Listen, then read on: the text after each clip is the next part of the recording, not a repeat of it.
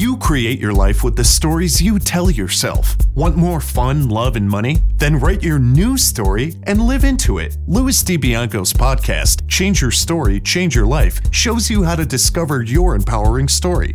You'll meet many successful people who have created magnificent lives, even when the odds were stacked against them. Plus, you'll learn the secrets of great storytelling that can explode your business. And now, here is your host, Louis DiBianco. Have you ever wanted to write a book? Did you write it? Or did it seem like something beyond your reach? Maybe you believe the story in your head that sounds like this. I'm not a great writer.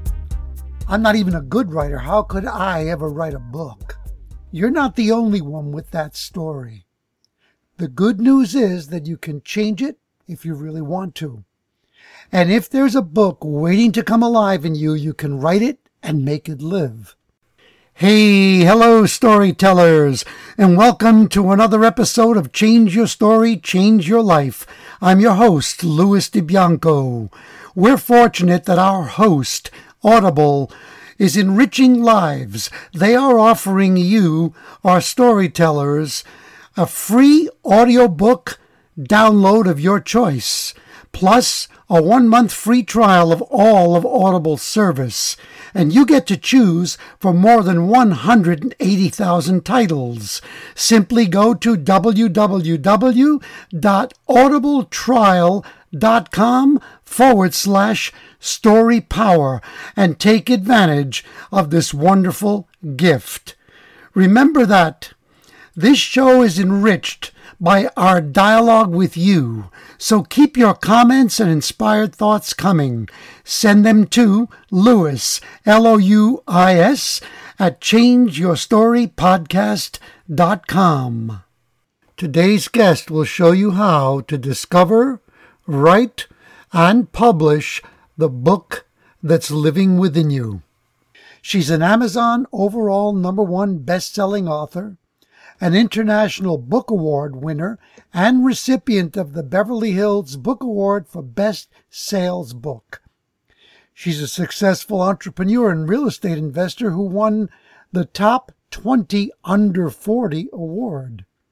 Now she helps people build their brand and boost their business by writing, publishing, and selling top quality books. Perk up your ears and get excited to meet Julie Broad. Julie, welcome to Change Your Story, Change Your Life. Hey, thanks for having me. Let's have some fun. Where were you born and raised, Julie? I was born in a tiny town called Bassano, which is in Alberta, Canada, right in between Calgary and Medicine Hat on the #1 highway. You were born on the #1 highway. I was pretty well, actually, officially, no, I wasn't born on the highway, but but I grew up right beside the highway. My parents owned and ran a 20-room motel, Wow. so that's where I lived until I graduated high school and went to college. Wow. And when you were a kid, who influenced you the most? My grandma, and I actually I dedicated a chapter in my second book, The New Brand You, to her. She's still alive. We just celebrated 100 years with Grandma Broad. Whoa, wow. I know, wow. pretty incredible. But she is an incredible woman with this attitude that is phenomenal. And the story I shared in the book was, she was in the hospital, and when she came out, she had to have these oxygen tanks. And she's very mobile, and she resented these oxygen tanks because it reduced her mobility. And so she said to the doctor, like, I need to get rid of these things. And the doctor said, ooh, at your age, it's, well, here's this little machine. Try breathing into it, try to build up your lung capacity, and maybe we'll get you off these things. So she breathed into this contraption every 30 minutes, just like, I'm going to get off these oxygen tanks. And sure enough, a couple weeks later, she was able to get off the oxygen tanks. And her whole thing is if she can change it, she will. And if she can't, then she accepts it. And my favorite one-liner from her is, whenever I say, have a great day, Grandma, she always says, it's my own fault if I don't. Oh, I love that. That is wonderful. I mean, that's my belief too. It's a story, right? It's a story in our heads.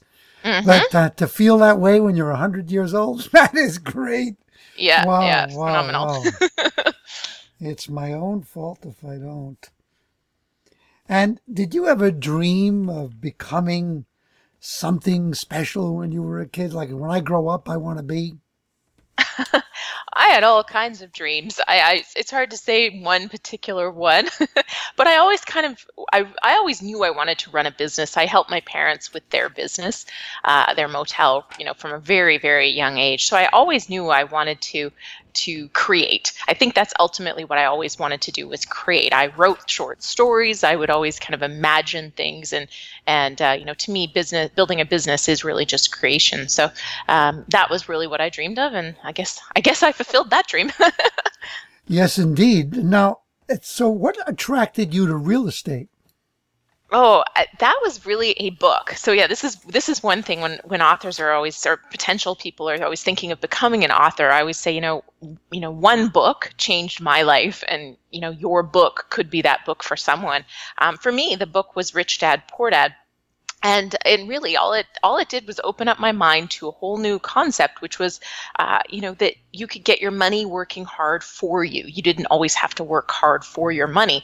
And as I was about to go back to university to do my MBA, I read that book and I realized, I should get the money that I have saved for university. I should get that working for me, so that when I graduate from university, I'm not graduating with nothing but debt for a second time around.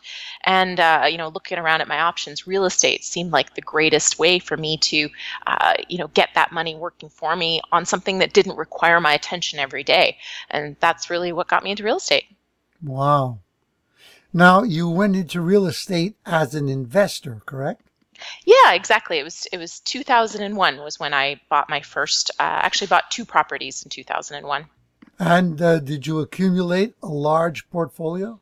Yeah. So after those first 2 properties, and I actually convinced my boyfriend at the time, who later became my husband, which was a good thing. It worked out.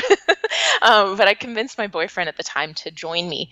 And so we were able to pool our resources and buy 2. But we realized we really liked it and we could see a lot of potential for it. So in the following, I think about 16 months after that, we bought another 5 and just kept going from there.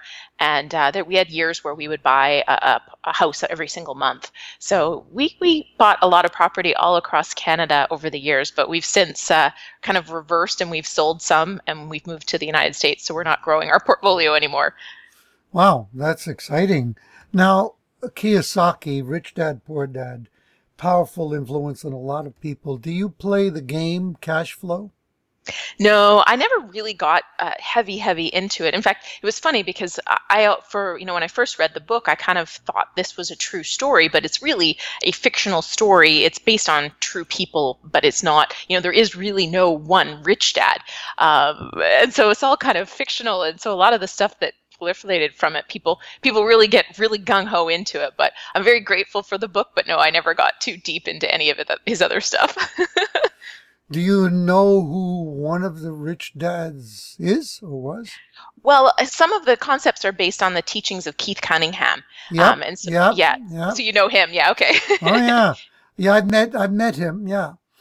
I studied with T. Harv Eker's organization, Peak Potentials, and one of the great speakers he had, teachers at one of his courses, was Keith Cunningham. He's brilliant man.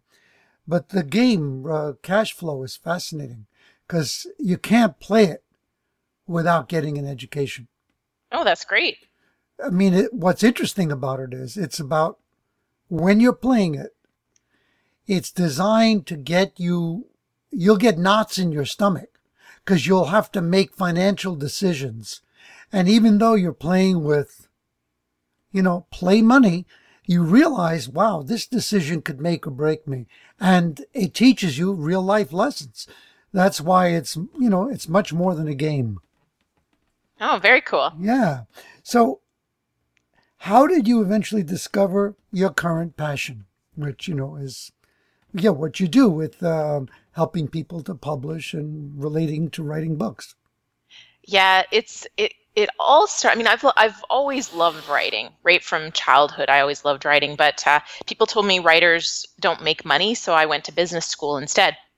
But so writing was always there for me as something I like to do. And as we started investing in real estate and we made a lot of mistakes, I started writing a newsletter just for friends and family to kind of share these mistakes, because we also were making money and I could see where we were going right and where we were going wrong. So in, I think 2006 was when I started writing our newsletter. And people, but without even having a website, I think we had 600 or 800 people on our newsletter list just from people sharing it. So that's kind of, the start of the writing. As I kept doing that and I got full time into real estate and started a real estate training and education company, my profile grew and I started to get into conversations with different publishing companies. And at one point I was pretty deep with it with Wiley Canada. And we went back and forth, and my initial idea, they said, no, that's not a great idea. There's already a lot of what they were calling a generic real estate investing book on the market.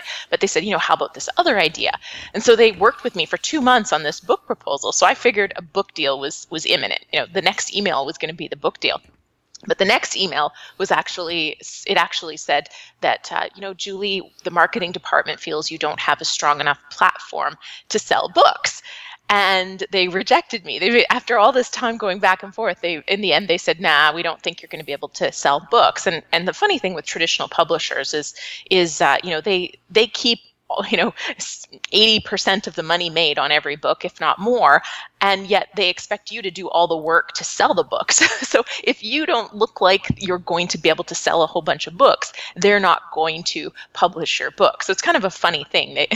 The whole system's a little backwards. But that was kind of my first taste of it, and I was devastated because I at that point I wanted to write a book, and I thought this book deal was the best way to do it.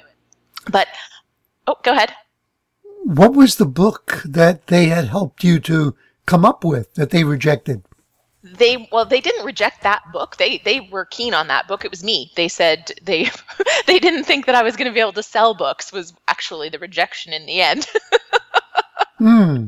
So yeah, that's the funny part. The rejection was not the book idea. The rejection was me. They rejected me. So that was a pretty big kick. I took that one quite personally and quite to heart. So even when my husband said, "Well, that's okay. Now you can actually write the book that you wanted to write and you can just self-publish," I just thought, well, what's it going to matter? Nobody's going to buy it. So it took me a little while. That was 2011, and it took me a while to recoup and actually sit down and write the book that I wanted to write, and write the book that I knew really needed to be written. And the book that I ended up writing was called More Than Cash Flow. And it was it was real stories. It wasn't how to get rich in real estate. It was, here's some things you need to know because you may not want to invest in real estate. And I talk about our manslaughter in a crack house story, which is from Niagara Falls, Ontario. And, all these kind of crazy stories that happened to us, and largely were preventable, but just kind of, stuff that nobody else was talking about, and shared that and ended up self-publishing it. And it went to #1 overall on Amazon. Hanging out with Dan Brown and the Game of Thrones series, it was selling for $22.97 at the time. It was just one of those things that would have been wonderful no matter what, but to be able to go to #1 after being rejected by Wiley because they didn't think I could sell books, and then doing better than any other real estate book they've published in Canada, that was pretty awesome. What I love about what you just shared, a lot of things, but do you know the name Alex Mandossian? Yes, yeah, I do, actually. Yeah, actually, he has a wonderful video about publishing books, because he's right that it's not the book, it's you, and it's all about how to repurpose, etc. Your material. But that being said, Alex, in some of his live trainings, I went to one of his live trainings, he says, if you have a backpack moment, raise your hand. And that means you hear something that you could easily get up now, put your backpack on and leave, and you would have gotten your money's worth from the entire event. And I think that for our listeners right now, Julie has delivered at least one backpack moment. And one thing that you said I loved was that when you got rejected, here's the story in your head. Why should I bother to self-publish because no one will read it? And many people have had that thought, and that was the final thought. They never wrote the book. So had you not, then it would have been true. No one would have read it. But then you went ahead and did it. Lo and behold, it becomes #1 overall on Amazon. And you're familiar with Tim Ferriss, yes? Yes, of course. Well, Tim Ferriss, became famous with a book called The 4-Hour Work Week. And do you know how many times it was rejected? Oh, I can't remember, but I did read that recently, like 56 or something. No, I think 27, but that's enough. Yeah, yeah, that's lots. 27 rejections. He could have stopped at the third one and said, I guess it's no good. So, guys, it's a story in your head. If you say no, it's not possible, you're right. And if you say, well, I'm going to do it anyway because I know it's possible, you're right again. So which way do you want to be right? Love it. Go ahead. Oh, I was just going to share, you just mentioned Alex Mandossian, and one of my favorite pieces of advice that I used to go back to all the time came from him as well. And he stood on stage and he said, okay, guys, like you're getting out. It was starting an online business type event. And he said, okay, this is how far and how hard it's going to be to get to that first dollar. And he trekked all the way across the stage. He's walking. He's like, this is how hard it's going to be to make that first dollar. And then he said, now, once you've made that first dollar, this is how hard it's going to be to get to $1 million. And he took 5 steps. And so his whole point was, the hardest part is getting started, getting that first dollar. And I always held on to that. And it was true. I mean, I don't think it was quite relative in that it was, only 5 steps to get to the $1 million mark, but it was substantially easier once you've started making money to actually get to those $1 million moments than I thought. And it was so much harder to actually get those first dollars in the door. So that was always something I hung on to and would picture him trudging across the stage going, okay, I just got to get to that first dollar. I love it. Which course was that you took? That was at Early to Rise had I can't remember what they called it. It was years ago now. It was like a internet marketing thing, a seminar. But it was probably 2008 or 2009 that I did that. Was T. Harv Eker involved? Because they started something like that together. No. This was all by Michael Masterson, and I knew of T. Harv Eker, but I have never been to anything from him. I know. I love another Mandossian comment or lesson. Don't let perfect become the enemy of good. Yeah, that's another good one. Yes, indeed. Great stuff. So, did you have resistance to overcome to change your professional identity or not? Well, I've changed my identity multiple times, and it is always difficult. The good news is once you've done it, once you know you can reinvent yourself again and again, and it gets easier. And the big thing is, so yes, there's always self-doubt. There's always self-doubt every time you venture into something new. You kind of wonder, am I going to be able to do this? Are people going to accept me? Or, are people going to think I'm good enough? But the part that I've really, as I've ventured into helping people write and publish and sell books, which was a completely different world than real estate education and training. And people knew me across Canada as a real estate investor and somebody who can help you invest in real estate. But I built a strong personal brand as Julie Broad.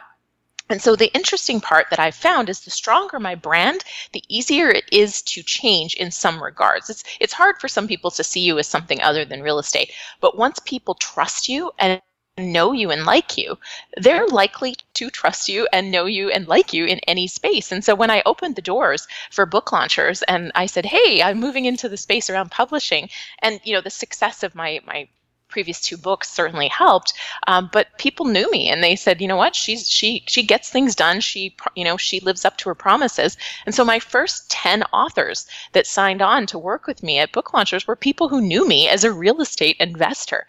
So it does get easier. And if you build a strong personal brand around yourself, then you can change to whatever it is you want to do next, and people will believe in you because they believe in you. That's a great lesson. That's wonderful. Yes. What's the difference between writing a best-selling book and a very well-written one? You know what? I think I see this quite often actually is people are writing a book that makes them feel good, not a book that someone needs to read. And at the end of the day, people aren't really interested in you. They're interested in what they can learn from you. So you really have to write a book that is clear on who is this for? What are they going to get from this? And really work on, we call it a hook. Make sure that book has a fantastic hook that's going to create curiosity and have people go, I need to read this right now.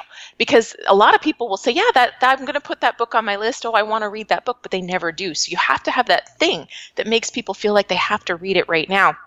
And I find that a lot of people write a book. People always tell them, oh, hey, you should write a book. And they take that to mean that people want to hear all about their stories and their journey.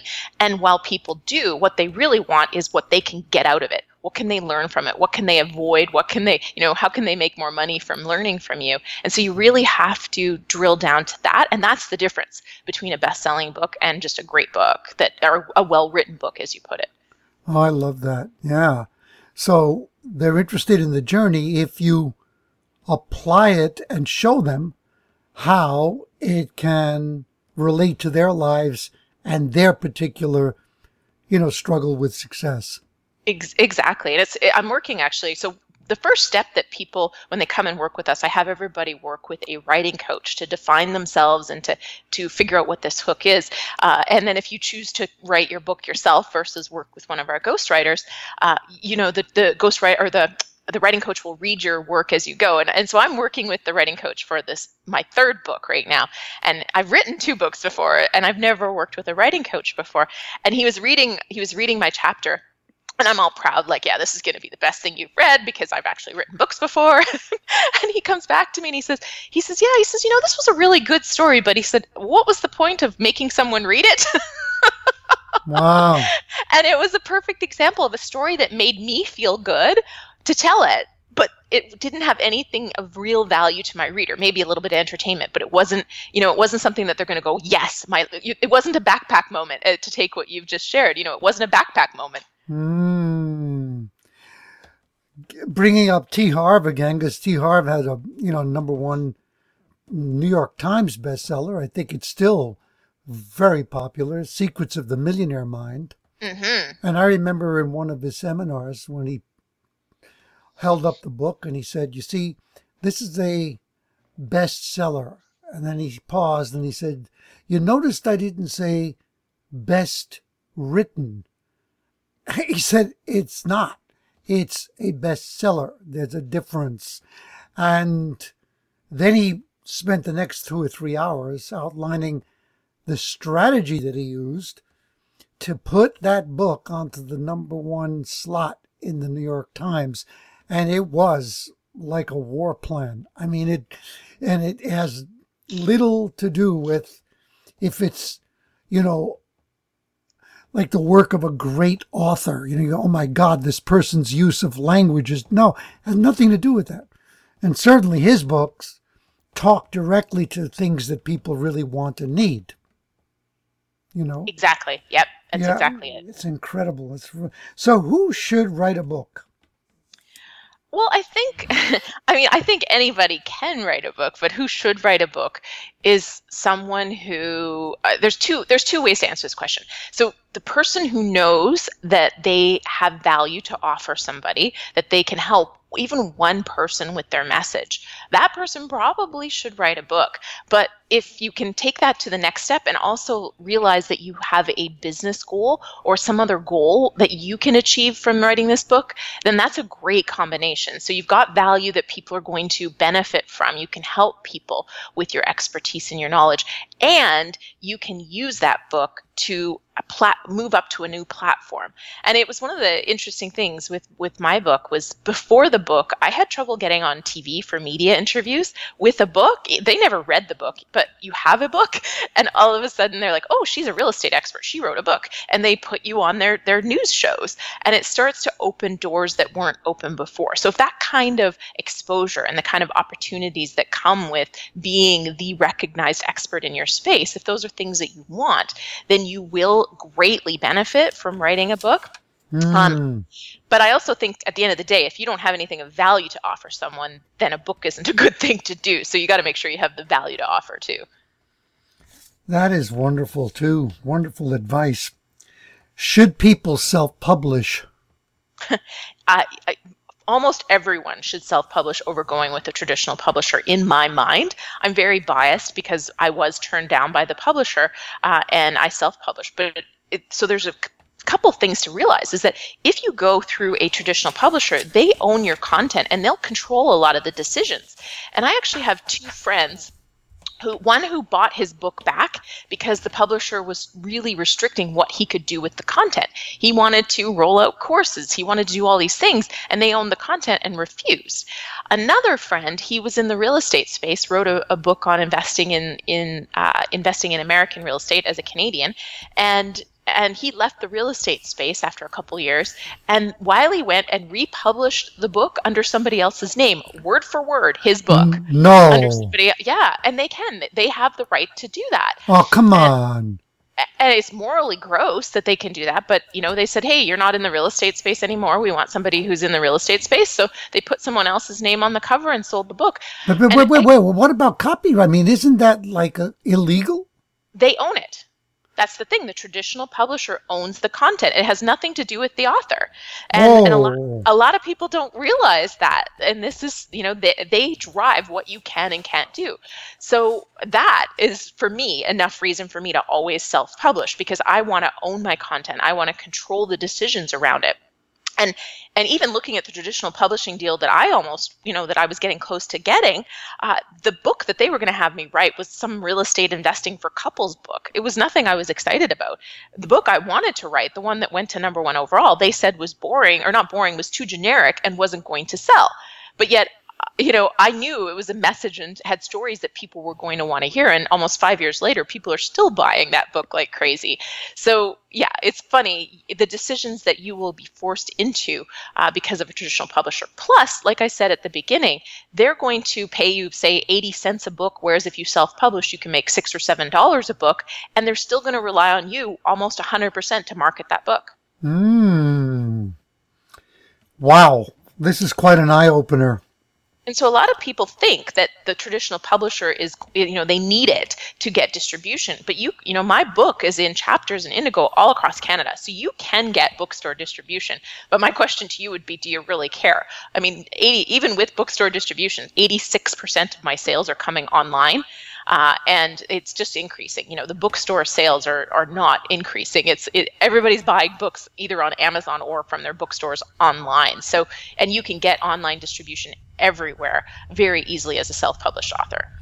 Well, especially now that if you have a Prime membership with Amazon, you can get your book the next day for free delivery, or sometimes even the same day. I was just going to say, yeah, we can get same day delivery. I know. So, yeah, that is wonderful. So what are the challenges of self-publishing? Yeah, the biggest thing is that it really is a business, and you have to have a lot of professionals. It's easier than ever to self-publish a book, but that's a problem because that means it's easier than ever to put out garbage. And because you're doing this to grow your business, build your brand, get a message out, you really don't want to do it in a cheap, shortcut way. But if you want to create a great book that can sit on the bookstores shelves and rank well in Amazon, that requires a lot of people. And so it's like, when you start a business and now you need a lawyer and an accountant and a bookkeeper and, all these pieces. It's the same with a book. You need editors, you need layout, you need cover. You have to figure out, how am I going to get my distribution, and how am I going to get my ISBN number, and all these pieces. So the challenge is that it's a gigantic pain in the butt to organize all those pieces and project manage your book as well as write it. So And that's really why I started Book Launchers, was because when I did this with my 2 books, not only did I make a couple of mistakes that cost me a lot of money, I also, wasted hundreds of hours figuring out all the steps and hiring all the people. And I realized that I didn't, I wanted to have a team. People were always asking me for help, and I just would be explaining to them, okay, here's how you go hire this person. Here's how you go hire this person. And I just kept thinking this would be so much easier if I could just say, here's my team, work with them. And so that's why I did it. That's why I started Book Launchers, was so that you don't have to go out and hire 7 different people to produce your book. You work with us, and we've got the professionals, and we get it all done for you. Wow. Should people aim, this may sound obvious, but I'll ask it anyway. Should people aim at becoming Amazon bestsellers and or New York Times bestsellers? It's a great question, actually, because I think a lot of people just think it's great. Now, one thing, New York Times bestseller is tricky for a self-published author because it's not, there's some politics involved with New York Times bestseller, and there's some question as to whether self-published books can actually rank on that list. So there's questions around it. It's a phenomenal goal, but you're going to have to sell at least 100,000 copies of your book, which is a lot. But Amazon bestseller is an interesting conversation, and anybody can hit Amazon bestseller status, which is why there's so many companies that will promise you, they'll guarantee you Amazon bestseller status. The problem with it is that to get to that Amazon bestseller status, they're to guarantee it, they're doing these gimmicks, and if you get there in a non-legitimate way, you're messing up the Amazon algorithms. And I gave a talk just recently and showed a picture of a book, and I said, and on the also bots in Amazon, how underneath it always shows, if somebody buys your book, here's the also bots, and that's the best promotion you can ask for, right? Because Amazon's showing your book to people who've bought books similar to yours. But if you game the system and get a bunch of random people who buy your book and they're not your ideal reader, you've messed up those Amazon algorithms. And the example that I've shown to people is my friend who wrote a personal finance book. Underneath his book in the also bought category, there's a relationship book, a curing cancer book, a law of attraction book. There's nothing personal finance. And his book isn't selling well on Amazon, and it's because he's messed up the algorithms with this Amazon bestseller. So I personally wouldn't pursue bestseller status. I would pursue your overall business goal. And if you do that and you create a great book with a phenomenal hook that people want to read and they feel like they have to read right now, you're going to hit bestseller status anyway, and then you'll have the right algorithms for it to just build momentum and grow from there. Just curious, how did this happen to your friend? Like, what led him astray? He bought into one of these programs where they promise that you'll become an Amazon bestseller if you publish with them. And so what happened was they all got together in this group. I think it was like 9 weeks to publish your book. And at the end of the 9 weeks, everybody promises to buy each other's book. And so they set their price to 99 cents, and everybody in their group buys each other's books. So you spend $50 buying, everybody in your group's book, and everybody logs in the same day and buys each other's books. And so what happens is you've got 50 random authors buying each other's books, and that's why you end up with relationship books and cancer books and all these different books, because they're not buying your book because they want to know about personal finance. They're buying your book so they can make you a bestseller, so you can post it on Facebook and everybody can cheer for a day, and vice versa. Wow. And how much do these scam courses cost? They vary, because some of them are, this one in particular that he did, I believe he paid $20,000 to be a part of that group. Oh, whoa. As part of it, they did coach him through the writing, and they, helped him figure out, navigate some of the things to get published. And I think they ran it through one round of editing for him as well. So there's other things involved, but the big promise is that they're going to get you to Amazon bestseller status. And I know I actually have a friend who told me his buddy paid another company $5,000 to just for the Amazon bestseller status, which is ridiculous, absolutely ridiculous. I was floored, but he got his little orange #1 bestseller sticker, or not sticker, but logo that he can post. Like I said, you post it on Facebook and you tell everybody you're an Amazon #1 bestseller, but it really is losing meaning because people realize it can be gamed. It's not legitimate. And frankly, if all it takes is 50 books to get that #1 bestseller status, what have you really done for yourself and for your business? Not a lot. It's all it takes, 50 books on Amazon? Well, you have to choose the right category. You won't be #1 in business. #1 in business will take several thousand books to be sold, but Amazon updates every hour. So and nobody knows exactly how the algorithms work, but the reality is if you're in a sub category, which is what these people are, when they say they're #1 bestseller, it's usually a sub category, like business, and then you've got self-help, and then you've got relationships, and then you've got, toxic relationships. There's like all these categories underneath. So usually it's a sub category that they're hitting #1 in. And yeah, sales volume of 50 or less is more than enough to hit #1 in a sub category. As you talk, it makes me more and more aware. I love the digital age. Amazon is very much part of that. It's at the forefront. But part of being in this new world is that we're in the Wild West. I mean, a lot of these things that you're describing, people get taken by snake oil salespeople, and that is like the Wild West, new frontiers. Exactly. Yeah. And it's kind of like the Wild West of the, get rich quick in the real estate age, which I was, in the 2006 kind of era when I was investing. There was a lot of that going on too, which was really what drove me to share. And so a lot of what I share now on my YouTube channel is just letting people know about these things, because people they're not aware. So they think, oh, $5,000 and I can be a bestseller. Fantastic. But what is that bestseller status doing for you? That's the bigger question.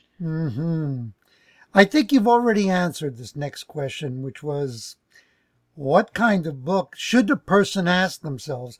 What kind of book will make me the most money? And I think your answer is no, because you were describing what they really should be focusing on is writing something that is related to and advances their particular business and delivers value to people. Yeah, I mean, a lot of people are asking me, okay, how many copies am I going to have to sell to break even? And I actually just posted a video on this on my booklaunchers.tv, which is my Book Launchers YouTube channel, and I was saying to people, how to break even is the wrong question. Let's talk about how you're going to 10x your investment in a book and figure that out. Because, if you're always focused on breaking even, that's probably the best you'll ever do is break even. And if you write a book that can 10x your investment, then you're going to do so much better. But you're also going to focus on things like, okay, how can I use this book to get speaking engagements? How can I use this book to get clients to pay me an extra $0 on every check? Those kind of things. And if you write that kind of a book, your book's going to do phenomenally for you. And the book that More Than Cash Flow, I actually did make a lot of money selling books, but it also helped us raise millions of dollars for buying real estate deals and our workshops. About 6 to 8 months after the book came out, we started to find that our workshops and our masterminds were filling months in advance. We were having no problems with marketing anything we were offering anymore, and that's how you 10x a book investment. I love it. You must know Dan Kennedy, yes? Yes, of course. No, I'm sorry. I was thinking not Dan Kennedy. Oh, Dan Sullivan. He has that strategic. There you go. Strategic. Yeah, strategic coach. Coach. That's it. Yes. Yeah. My old boss at the company I used to work for in Toronto, it was RealNet, was what it was called. He was big into strategic coach. Well, the reason I brought him up, I just watched the brilliant video podcast with him where the topic was why it's better, or for your brain actually, to think 10x rather than 2x. And I'll send you a link to it after. It's fascinating. Yeah, that'd be great. Thank you. Absolutely fascinating. Of course, Strategic Coach, I think one of their head offices is here in Toronto. Yes, it is. Yeah. Yeah. This is great stuff. So now, talk about selling hair growth products to bald men. I love it. You checked out my book. So, is a subject that's near and dear to your heart, perhaps? Well, actually, I don't want hair growth products because I shave my head. You see, so Well, and that's actually that's funny, and that's actually the point of the story.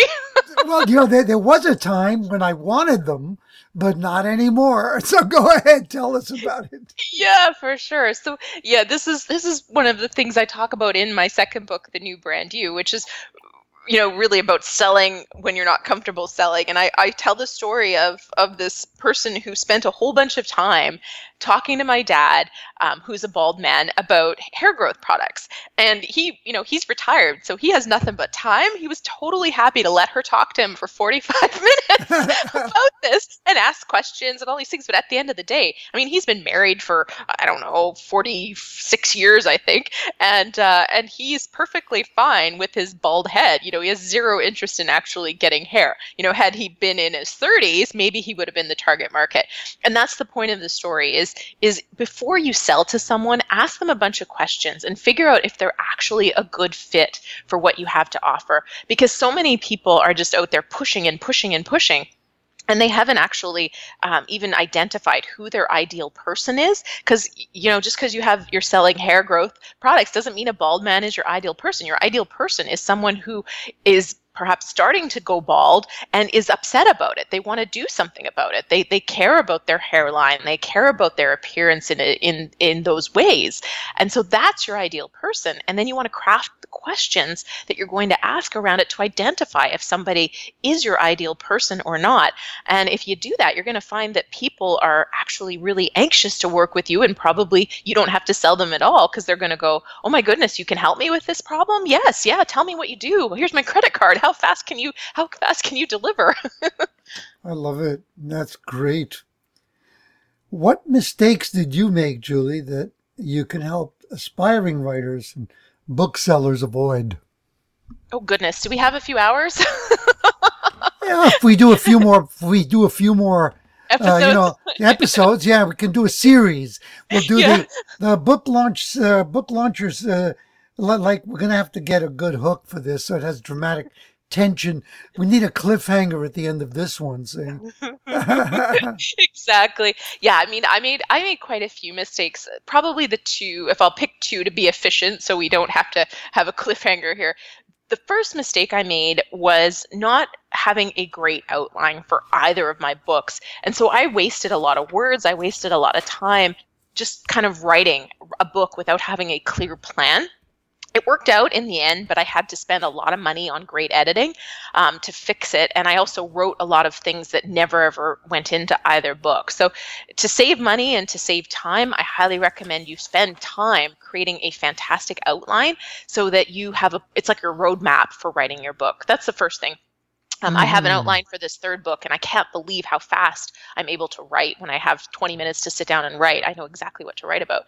The other thing the mistake I made is kind of a technical mistake, but when I was doing my book tour and getting bookstores to order my book, I didn't realize that I needed to make them returnable.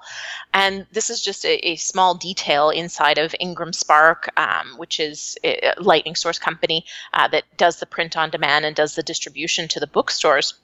And if it's not returnable, bookstores won't buy it. So when I was doing my book tour in Alberta, I didn't realize this, and all my bookstore signings got canceled because the bookstores couldn't order the books because they weren't returnable. And so that was a big mistake. It cost me distribution in Alberta. And then the second part of that was when I did make it returnable, I clicked a box that said return to author, because the other option was destroy. And the thought of my books going up in cinders was like, don't burn my babies. So I thought you should return them to the author, but I didn't realize that they were going to charge you, $6 per book shipping plus a refund fee. And so it cost me almost as much for every book that got sent back to me as it would have cost if I bought them, retail price from Amazon. And that cost me $1,200 because I had a whole bunch of bookstore signings, and, they'd order 26 books and they didn't sell through 26 books. And I had a whole bunch of books get returned at once. And it was a big, expensive lesson. Great. Those are great, definitely great pieces of advice for people. Thank you for that. How can a person shut off the inner critic when sitting down to write? If somebody knows, they can certainly let me know. I think the best thing is you're not going to shut it off. I think it was actually Elizabeth Gilbert who wrote Eat, Pray, Love. I think she's actually the one that said this. She's like, you can hop in the back seat, but you're not driving, is kind of how she describes, how she has these conversations with fear. Because she's like, I'm never getting you out of the car. So just come along for the ride, but you're not driving. Get in the back seat. And that's really how I feel about it, is you're never getting rid of the fear, but and there's value in it. The value, you let the fear question you every once in a while, make sure that you're on the right path, but don't let the fear drive. And I think if you kind of use that imagery, I really like that description of, okay, you're a backseat driver. Most of the time I'm going to ignore you. But I realize you're along for this ride, whether I want you or not. I love that image. It's fabulous. It's fabulous. And I know it's true, because recently I wrote a screenplay, and I made a decision after I had my outline. I'm going to write this first draft without censorship. I'm not going to listen to that voice that says, the last 5 lines weren't that great. And I just barreled through, and at the end of about 2 weeks, I had a draft that I actually liked. And yeah, I did rewrite it, but I wouldn't have had that draft if I didn't take that advice. Exactly. Yeah, exactly. That's great stuff. That's wonderful. I love that. Yep. You can sit in the back, but you're not driving. So I think you kind of answered this to how would a book, you did. How would it accelerate your journey to success? Well, You said, if you're thinking 10x, it's going to lead to many other things besides the actual sale of the book. Right? Exactly. Yeah. Yeah. And position you as an expert in your field. Now, what difference has writing and selling your books made in your life? Oh my goodness.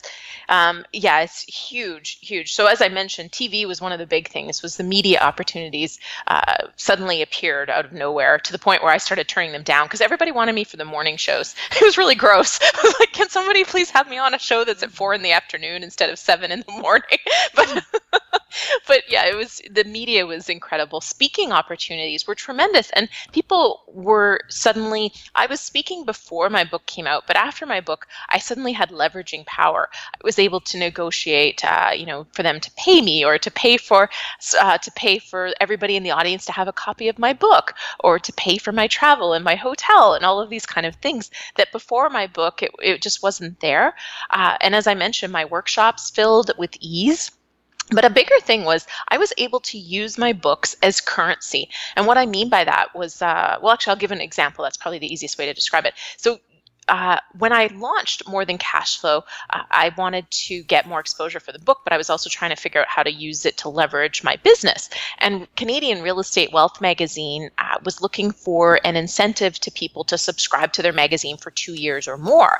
And what I ended up doing was partnering with them, and I gave them 500 books, which cost me $2,375. And in exchange, they gave me a bunch of advertising in their magazine and some booths at their investor forum, which was a big national event that they held, and some exposure inside of every single magazine as they promoted my book as the incentive to subscribe for 2 years or more. And so I basically got over $50,000 worth of exposure, and I used a lot of it to promote my business, not promote my book. And so that's one way, is to use that book to leverage into other things, because the book has tremendous value to other people. And so if you find those people that have the same audience as you without being a competitor, so in my case, that was real estate investors, newbie real estate investors, you might be able to strike deals that do tremendous things for your business. Fabulous stuff. Where do you see yourself in 5 years? I don't answer this question anymore because I have no idea. If I look back, it is funny because I look back on my life and never at any point would I have said 5 years prior that I would be doing the things I'm doing or be the places I am. Like at 5 years ago, I never would have imagined that I'm living in LA running book launchers, but that's what I'm doing. So I think I don't want to put limits on myself, because the opportunities I'm open to by not saying here's where I'll be in 5 years has led to an adventure-filled, exciting life, and I don't want to change that. Fantastic. It's a good answer. Now, besides your own, is there a favorite book that you recommend to people? Oh, it's tough because it always depends on what that person needs. And so it's a hard generic question to answer because there's so many great books for so many reasons. But you know what? Since we mentioned it, there's two that I'll mention around writing. Elizabeth Gilbert wrote a book called Big Magic. It's a beautiful, wonderful book about being a creative person. And like I said, I think in that book is where she says that quote about fear, kind of get in the back. And then the other book is The War of Art by Stephen Pressfield. It's a short, easy read, and I highly recommend anybody who's creating anything read that book. Yeah, that one is recommended by a lot of people. The War of Art, Stephen, is it Stephen with a PH or is it? I'll find out. Yeah, it's Stephen, Steven. Right, Pressfield. And Elizabeth Gilbert was, again, the title, please? Big Magic. Big Magic. And isn't she the one who wrote Eat, Pray, Love?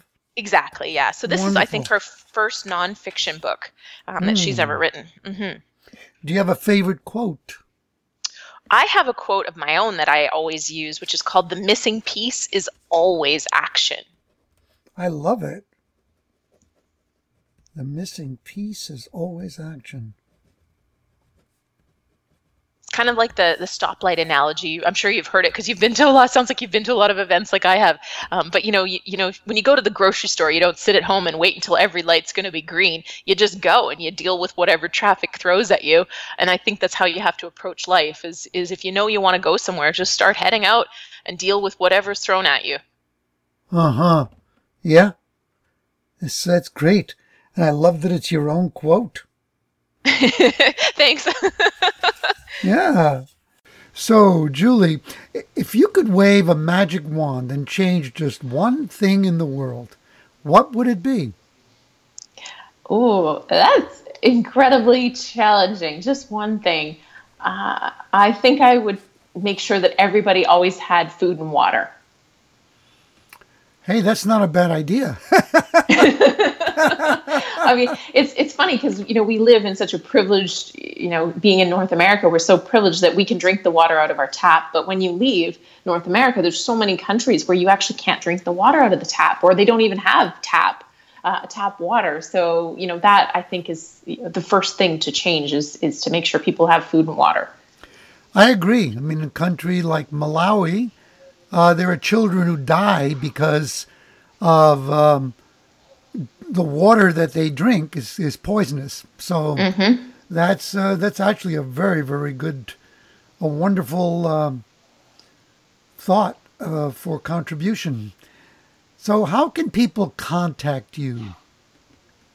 The best way is to go to booklaunchers.com and either fill out one of the contact forms there or just sign up for our launch letter. And once you do that, you can always hit reply, and that goes straight to me. The other thing I pay really close attention to is any comments on our YouTube videos. So at booklaunchers.tv, if you comment on anything on booklaunchers.tv, I almost always respond. And if you ask questions, I often shoot videos to answer those questions. Fantastic. And so people who have any questions about the value of writing a book, about how to write a book, etc., and how to get it out there, should be coming to you. Absolutely, yep. And if I don't already have something to help you, I will create something. Fantastic. Do you have any final thoughts for our storytellers?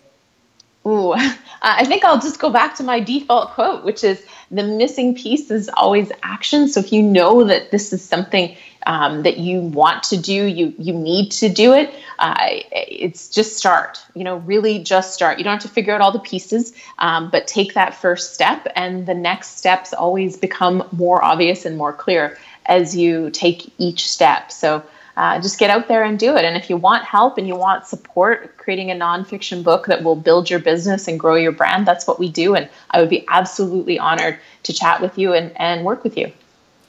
I think there's a book. I think the title is Nothing Happens Until Something Moves. And it has to do with that very idea that it's all about action, taking action. When you take action, no matter what it is, like Alex Mandossian says, let it be imperfect action, but take action. You will start to create a momentum, and then things can change and grow from there. I want to thank you. You've delivered so much incredible value today, and it was quite entertaining and fun. Well, thank you so much for having me. It was absolutely my pleasure. Absolutely mine as well. Thank you again, storytellers, for spending time today with me and Julie Broad. Wow.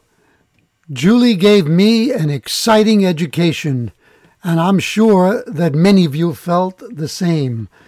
There were things about the world of books and book publishing that I had not a clue, and now I do.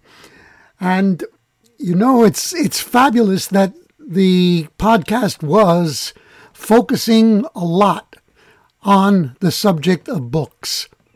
This is the perfect time for you to take advantage of the offer from our sponsor, Audible. Go to www.audibletrial.com/storypower and download one of the books that Julie mentioned on the show. Or pick one from 180,000 titles, one that you've been thinking of reading, listening to, etc., and haven't done so far. You get it as an audiobook absolutely free, and 1 month free trial of all of Audible's service. One book alone that Julie mentioned at the beginning of the podcast was Robert Kiyosaki's Rich Dad, Poor Dad. And she said that book changed her life. How did it change it? It gave her a different view of money and the world, and when she began to live into that view, she became enormously, independently successful. Wouldn't that be great for you, especially if you did it with a book that you got as a gift from Audible? Talking about gifts, please pay this forward. Let people know that they can hear this podcast on iTunes, Stitcher, Google Play, TuneIn Radio, and at the website changeyourstorypodcast.com. And yes, remember that at that podcast website, you will get a downloadable free ebook that I've created for you, Storytelling Secrets for a Rich Life and Business. One of the main lessons that was driven home into my brain today, and that I want you to think about during this next week, is the question, who gives you permission to do the things that you desire? Does that sound like a strange question? Well, think about how often there's something that you want to do, but in your mind, the story says, well, I can't do it because, and connected to that because is a list of names of other people that you feel obligated to, or that you feel that if you did this thing, if you achieved what you desired, you would be somehow offending them or hurting them. Many of us live our lives not giving ourselves permission first. We're looking for approval. If you're waiting for approval from outside sources, wow, that is a dangerous game to play because you're giving your own power away.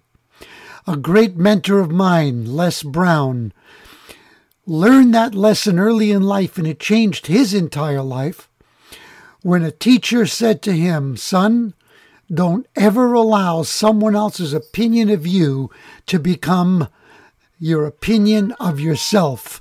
And he was referring to when Les said that he could not write on the blackboard because he was, quote unquote, the dumb twin. He wasn't dumb, but he believed that he was. And people were telling him that. And the teacher would not accept it and said, don't ever allow someone else's opinion of you become your opinion of yourself. At that moment, Les gave himself permission to be smart, and he went on to become one of the world's leading motivational speakers, enriching not only his life, but the lives of many other people. So, give yourself permission and begin by asking, how can I change my story and change my life? Tune in to the next episode of Louis DiBianco's podcast. Become unstoppable as you learn to change your story, change your life.